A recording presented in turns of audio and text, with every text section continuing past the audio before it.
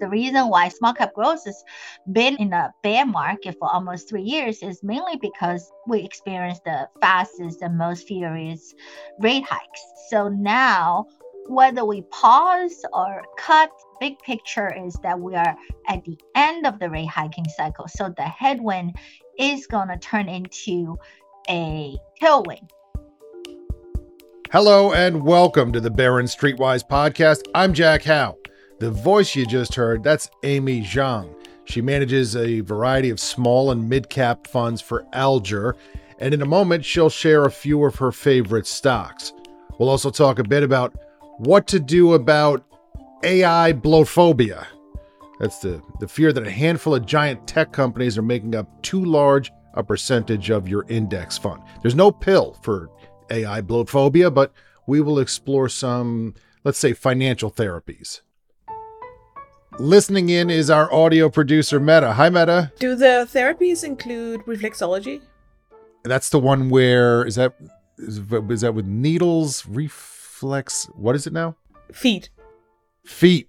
It definitely includes feet. We'll come to it. How about we start with a listener question?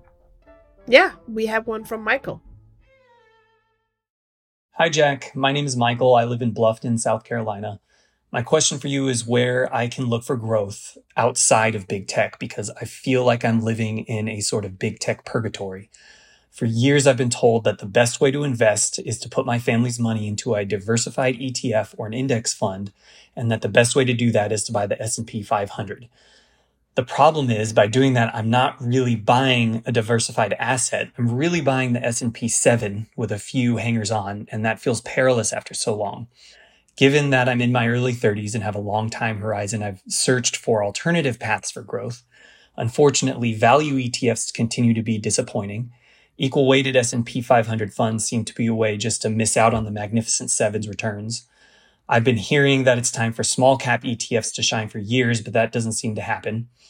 If I go to growth-focused ETFs, whether they're passively or actively managed, they all have most of the Magnificent Seven as their top holdings. Do I accept that this is the Magnificent Seven's world and I'm just living in it? Or can an investor with a long timeline like me confidently buy an ETF that avoids those stocks and still get growth? If so, where do I look? Thank you, Michael, and shout out to Bluffton, South Carolina, which bills itself as the heart of the low country. Although you say you feel like you're living in big tech purgatory, and I can see what you mean. Those big seven tech companies, Apple, Microsoft, Alphabet, Amazon, Meta, Nvidia, Tesla, they continue to run ahead of the rest of the S&P 500. I saw a chart recently from Apollo, the private equity manager. It said the S&P 7, which is their term for the Magnificent Seven, they said it's up 80% so far this year, whereas the S&P 493, that's the rest of the index, is basically flat. It also said that the S&P 7 is priced at about 50 times earnings, which makes it as expensive as the Nifty 50 in 1972. Meta, that's the year I was born. Don't do that math in your head. It's also the year that the Nifty 50 peaked. These were a group of blue chip companies that investors came to believe would just be kind of a good deal at, I guess, any valuation. They included names like Coca-Cola, McDonald's, Texas Instruments, IBM, Xerox, and Polaroid. Obviously, mixed results since then for that group. Coca-Cola has done great. Polaroid, not so much. I'll tell you two interesting things about the Nifty 50. One is that they went on to do poorly for the rest of the 1970s. I guess because the starting point was pretty expensive. But two is that they have done all right since then for people who bought at the peak in 1972. And that's even considering that some of the companies fell out of relevance over the years. And I guess the lesson there is that if you buy good enough companies like Coca-Cola and McDonald's and you hold for a long, long time, even if you're paying lofty prices when you buy them, you can still do okay in the long run. I really couldn't tell you if that's going to be true today of the S&P 7 or Magnificent 7, as you say. People are paying 36 times earnings for Microsoft, which seems ambitious, but could it work out well over the long term? Sure it could. 25 times earnings for Alphabet, 31 times for Apple. Amazon is up there at 68 times, but that's a company that is building quickly from what has historically been a lower base of profitability. We mentioned in a past episode about how free cash flow for all of these companies is rising quickly. The two names that stand out on the list as having a long way to go economically to justify those share prices are Nvidia and Tesla, but we'll see. Okay, so Michael, you're essentially asking, how could you go about diversifying away from these 7 stocks? But then you say value hasn't worked, and small caps haven't worked, so you don't want to do those. That's going to be tricky because what is the nature of the S&P 7? What's the nature of the weighting of the S&P 500 right now? It's dominated by large companies and it's dominated by growth companies. So if you wanted to counterbalance that somehow, you would have to have more of a weighting in value and smaller companies. And the fact that they've done poorly, to me, is not a reason to avoid them. In fact, it might even be a reason to buy them. But it has been a long wait, as you say, for investors who've been told that those two groups of stocks are about to come around any minute now. Let me give you 2 answers that try to thread the needle for what you're talking about, which is diversifying away from those 7 stocks without really going into small caps, without really going into value. One is a NASDAQ 100 equal weight ETF. There's one out there with the ticker symbol QQQE. We just talked on this podcast recently about buying a NASDAQ index ETF. I don't get it. I don't know why people would want to have stocks that trade on one particular venue as their investment theme. But one reason might be that you want more tech exposure. The NASDAQ certainly has it. But with the equal weighting of this index, you don't get that dominance by that handful of big companies. So you're getting an index that still has 36% weighting in information technology. I'm not recommending that ETF. I'm just saying maybe that kind of does what you're thinking about doing. Another approach, but you have to have a lot of money, is to go to a financial advisor that offers custom indexing. This is a service usually provided for, let's say, executives at companies that are members of the S&P 500. They might have compensation plans that leave them loaded up with their company shares, and they want to pursue indexing as a strategy, but they don't want to buy even more of their company's stock through their indexing strategy. So they might go to a financial advisor that can use individual stocks to mimic the performance of the index minus their company's stock. You could do that and just say that you want to mimic the performance of the S&P 493. I don't know, by the way, why there is not an S&P 493 ETF out there. There seems to be an index ETF for everything under the sun. I know we've spoken in the past in this podcast about the MEME ETF. The ticker, I think, was MEME. That's from Round Hill Investments. And that popped up in response to people chasing after shares of GameStop and other meme stocks. I just saw an announcement that ETF is closing this year. So that thing was kind of like a pop-up taco truck, financially speaking, in that it appeared and people put money into it and they followed a trading strategy, and now it's going away. I don't know why you couldn't have a pop-up financial taco truck for the S&P 493 and see if people are into it. Maybe there will be one at some point. Meta, what would it be called? Magnificent Sevenless? The Leftovers? The Leftovers ETF from Pop-Up Advisors. Ticker MEH with 2 H's. So, Michael, your other choices are you could buy your own individual stocks, or if you want to stick with indexing and you don't want to buy a value index and you don't want to buy a small cap index, I suppose you could buy a fundamental index. Do we all know what those are, Meta? Should I explain? Yeah, I think it's good to explain. It's basically, we've mentioned Research Affiliates, and that's one company that does it. You basically create an index where you weight it by something other than stock market value. You use some other factor, so some people call these factor ETFs, factor funds. Let me give an example. There's a fund called Invesco FTSE RAFI US 1000 ETF. That's an atrocious name with way too many acronyms. Invesco is an investment company. FTSE stands for Financial Times Stock Exchange. RAFI is the company that developed the index that stands, I believe, for Research Affiliates Fundamental Indexes or Indexation. And then you've got US 1000 or 1000 companies in here, and it's an ETF. And the ticker, that's what you need. It's PRF. PRF, like Pretty Run-On Fund. Anyhow, that fund holds, like I said, 1,000 companies, and it weights them according to 4 different measures of firm size that are not stock market value. And the 4 are book value, cash flow, sales, and dividends. So these are 4 measures of economic value, and the index uses a blend of them to select the companies or to weight the companies. And that's a pretty easy to understand methodology. There's also a fund company out there called Dimensional Advisors, and their goal is to produce better returns in the overall stock market using academic research. They look for things that studies have shown to produce handsome returns over time. And the approach is flexible. It can change over time as new research comes out. I spoke recently with Gerard O'Reilly. He's a co-CEO and CIO at Dimensional. Here's Gerard on what the company does. Our kind of goal, I would say, has always been each day can we build a more perfect portfolio? Each day can we curate a more perfect client experience? That's what we charge ourselves with every day.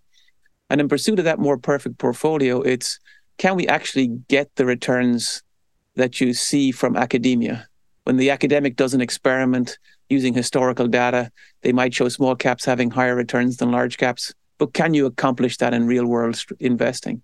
And what we've been able to demonstrate over time is that by pursuit of that more perfect portfolio or more perfect client experience, that we've been able to deliver the returns that are out there for markets that are delivering that academics have been able to identify.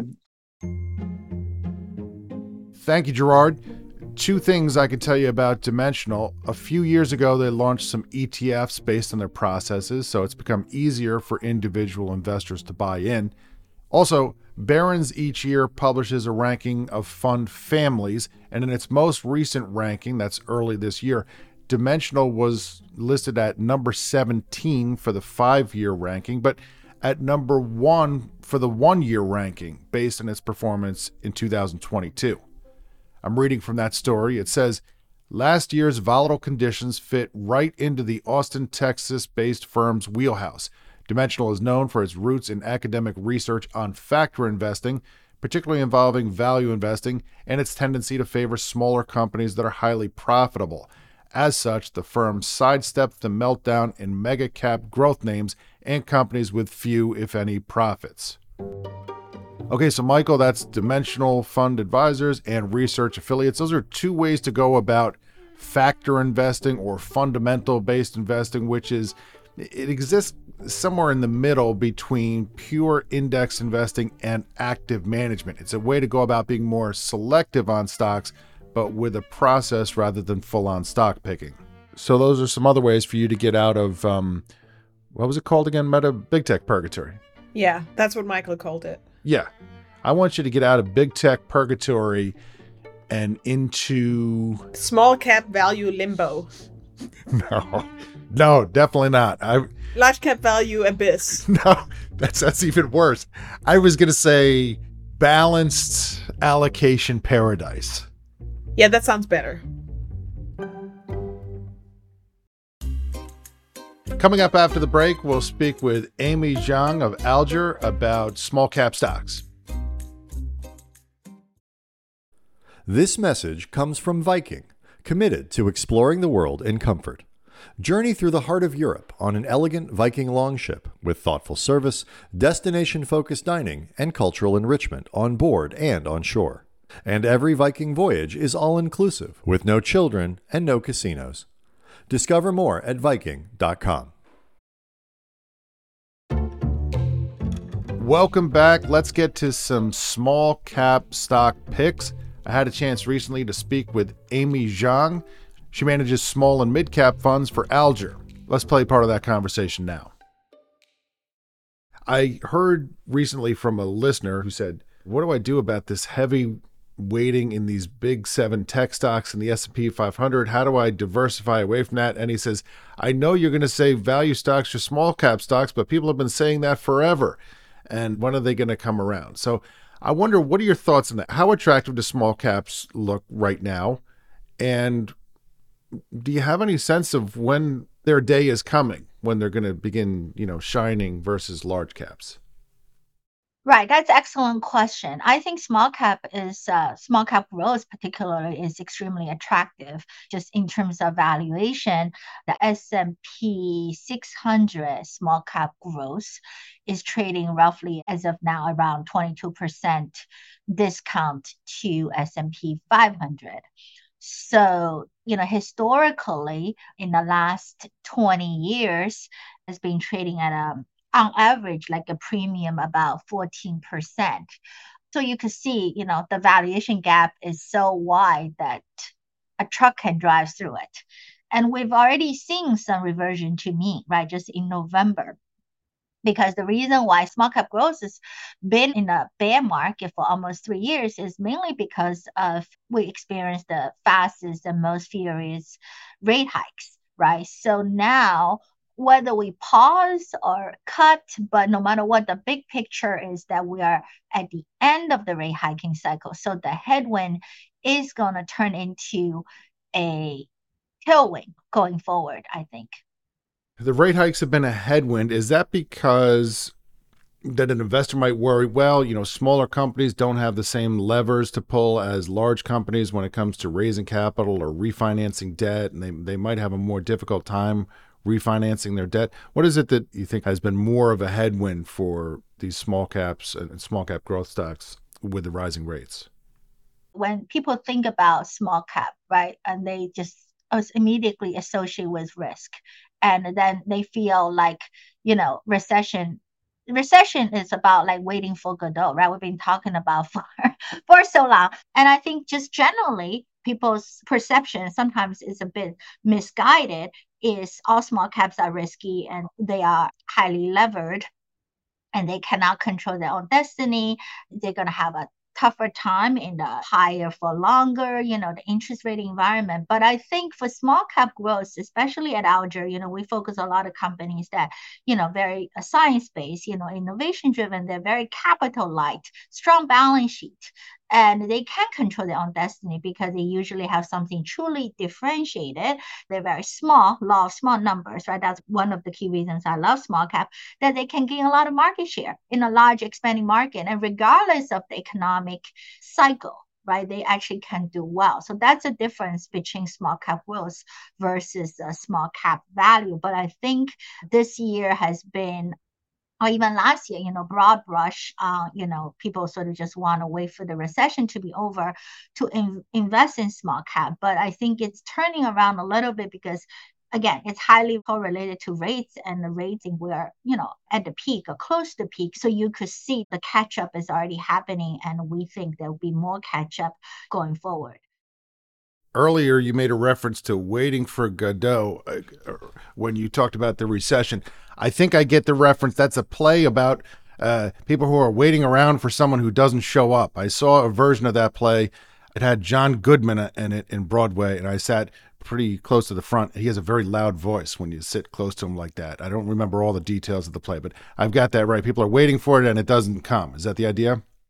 Yeah, it's one of my favorite plays. I watched it in middle school in Shanghai, actually, where I grew up. So I feel like it's waiting for Godot, right? Because we talk about recession forever. And a lot of it, I think, is machine driven in terms of the volatility of small cap. But I think this is a great time to find those gems in the rubble, so to speak. How do you find the best small cap growth stocks? What kinds of attributes are you looking for? And when you go looking for those attributes, what parts of the market do you find that your search is bringing you to again and again? I think at the core of what we do is identify investing in exceptional small companies that have the potential to become exceptional large companies. Most of small companies are junky, right? They don't make it to the end. And so we look for companies that can really sustain transactions and mutual benefit. So how do they do that in a durable, sustainable way? And they usually will need to have very, strong and wide moat, that typically those companies are science-based, and that lead us to, sort of healthcare and technology that is truly innovation driven, like the product can disrupt or transform a market. Because of a lot of small numbers, usually, we define smallness in terms of revenue, which is also very unique from our peers because I think revenue is a better indication of size and market cap. So we typically would invest in company with 500 million or less at initial point of investment. So it's really about the company gaining market share because they're truly differentiated in a large and growing market. And a lot of times they go from one product to a platform of products. They have both unit growth and expansion of wallet shares. But at the core, we pay a lot of attention to the competitive advantage of a company. And only through a strong and wide moat that we believe that company can sustain their revenue and profitability growth over the long term. Of course, management is very important too because a small company, you have limited resources. So how to allocate capital, right, and balance profitability and growth is extremely important. Can I ask you for some examples of stocks that you like? What are your favorites right now within your portfolio? Well, we have a lot of companies, but maybe we can illustrate one of our top positions, a long-term holding is called PROS Holdings. The ticker is PRO. It's a software SaaS company that specialize in price optimization. SaaS meaning software as a service, meaning that they're doing some sort of recurring billing, like a subscription service for what they do. Is that the idea? Yes, exactly. Over 80% of revenue is recurring. But what is really special about PROS is that they've had like over 30 years of utilizing AI and machine learning platforms, both generative and predictive AI, to turn data into actionable information for insights for the sellers. And that's a common theme I want to say. We always want to invest in companies, especially in the tech area, company can turn data into actionable insights for their customer and really address the pain points for their customers. And for PROS, for a small company, they spend a lot on their R&D. They spend 25 to 30% of their revenue in their R&D, and now they're reaping the rewards of that. And in terms of fundamentals, the company is now at the inflection point of becoming cash flow positive. So we really believe that they are really well positioned for accelerated growth and the margin expansion in the years to come. Let me ask you about that. That's a difficult thing for investors to figure out. Investors get used to saying, okay, this company is 15 times earnings, this company is 25 times earnings, what have you. But when you've got one of these smaller companies, which, as you say, this is a company that has been loss-making in past years, it is expected to begin turning a profit and generating free cash from this year and then a rising amount going forward. So what do you look at to figure out whether you're getting a good deal? Are you projecting those free cash flows out into the future? Yeah, that's an excellent question because I think the key difference between small cap versus large cap is small cap, a lot of it's sort of like you got to see things under the hood, right? So PE is usually not a good measure because especially for SaaS companies, right? Like, the E is usually depressed. So it's really more about like knowing the company well, I think, and for PROS, they would have been profitable much sooner, but COVID, disrupted their growth trajectory, right? Because they started in the airline industry, right? Like doing the price optimization, real-time predictive analysis for airlines. And then they've been expanding to other verticals. Now, finally, they're successful, but because of COVID, their growth was derailed. So sometimes, I think for a small company like that, I really believe understanding reduces risk. Okay, so that's PROS Holdings. What other stocks do you like? We've been long-term holders of Wingstop as well. We've owned it for over 7 years. Now that's a company I think I can get my head around. You said Wingstop. That is it's a sports bar, but it's kind of like a family atmosphere. I'm not sure. I feel like Wingstop is more for takeouts. It's sort of like you watch Super Bowl, you will order Wingstop. Oh, you know what? I got my wing restaurants confused. I'm sorry. I've never had the pleasure of taking out wings from there. What makes that business special? I really feel Wingstop is like a technology company that sells chicken wings because they're very innovative, right? Their aspiration is to become 100% digital. Like every transaction will be digitized. And now they're well in their way because they're already, about 70% transaction digitized. And it's also a great business model. Most of their business is franchised. They have unique, economics. which leads to the highest cash on cash return, about 60%, which is the highest in the restaurant industry. So they have a rare combination of, durable and a strong unit growth and same store growth. We think, they still have a long runway for growth. Now they have a little over 2,000 restaurants. We think they can grow to 7,000 restaurants, and largely due to, a lot of international expansion. So this is really a kind of company that exemplifies what we look for as a long-term compounder. Have you tried the wings there? Yeah, absolutely. We order, takeouts, and they have all sorts of flavors, and they also expanded the menu as chicken sandwiches. Fantastic. So I think this is a great example of small cap consumer company that really has durable and sustainable revenue and profitability growth. I'm getting a little hungry. What about one more stock that you like? Yeah, of course. One of our other large holding is Afolio. Afolio is also a cloud-based software company that really focuses in the property management vertical. What's the ticker on that one? APPF. Appfolio. Got it. So, we always want to invest in company that can address a pain point for customers, right? Like the property management industry is very paper-based. So they really provide a system of record to automate a lot of business processes and really cut down a lot of costs and improve efficiency and productivity for their customers. And they're very small companies still, but its addressable market is really large and growing because the digitization of real estate management is still in its early innings. And then also they have a significant leadership of using AI in the space. So it's very important, I think, to invest in company will be, beneficiaries, whether it's user or enabler of AI, because I think AI is truly disruptive and transformative. And the company itself that really optimized their cost structures. They also invest a lot in R&D in the past years coming to fruition. So we're expecting to see a significant, margin expansion going forward. And when you say real estate software, I'm looking at the website here. I'm trying to think, what do you need your software to do if you have a lot of real estate? They list maintenance, they list accounting, staffing. I suppose you use this to screen potential tenants, maybe to collect rent from tenants. So there's a lot going on here in this suite of software. Yeah, and they're expanding their software, right? So initially, just like you said, is back office reporting and accounting, right? And they also get into payment. But over the years, they really expanded. So we always look for both depth and breadth in our companies. Only through that, they can truly grow. I think they're really in a very sweet spot doing that.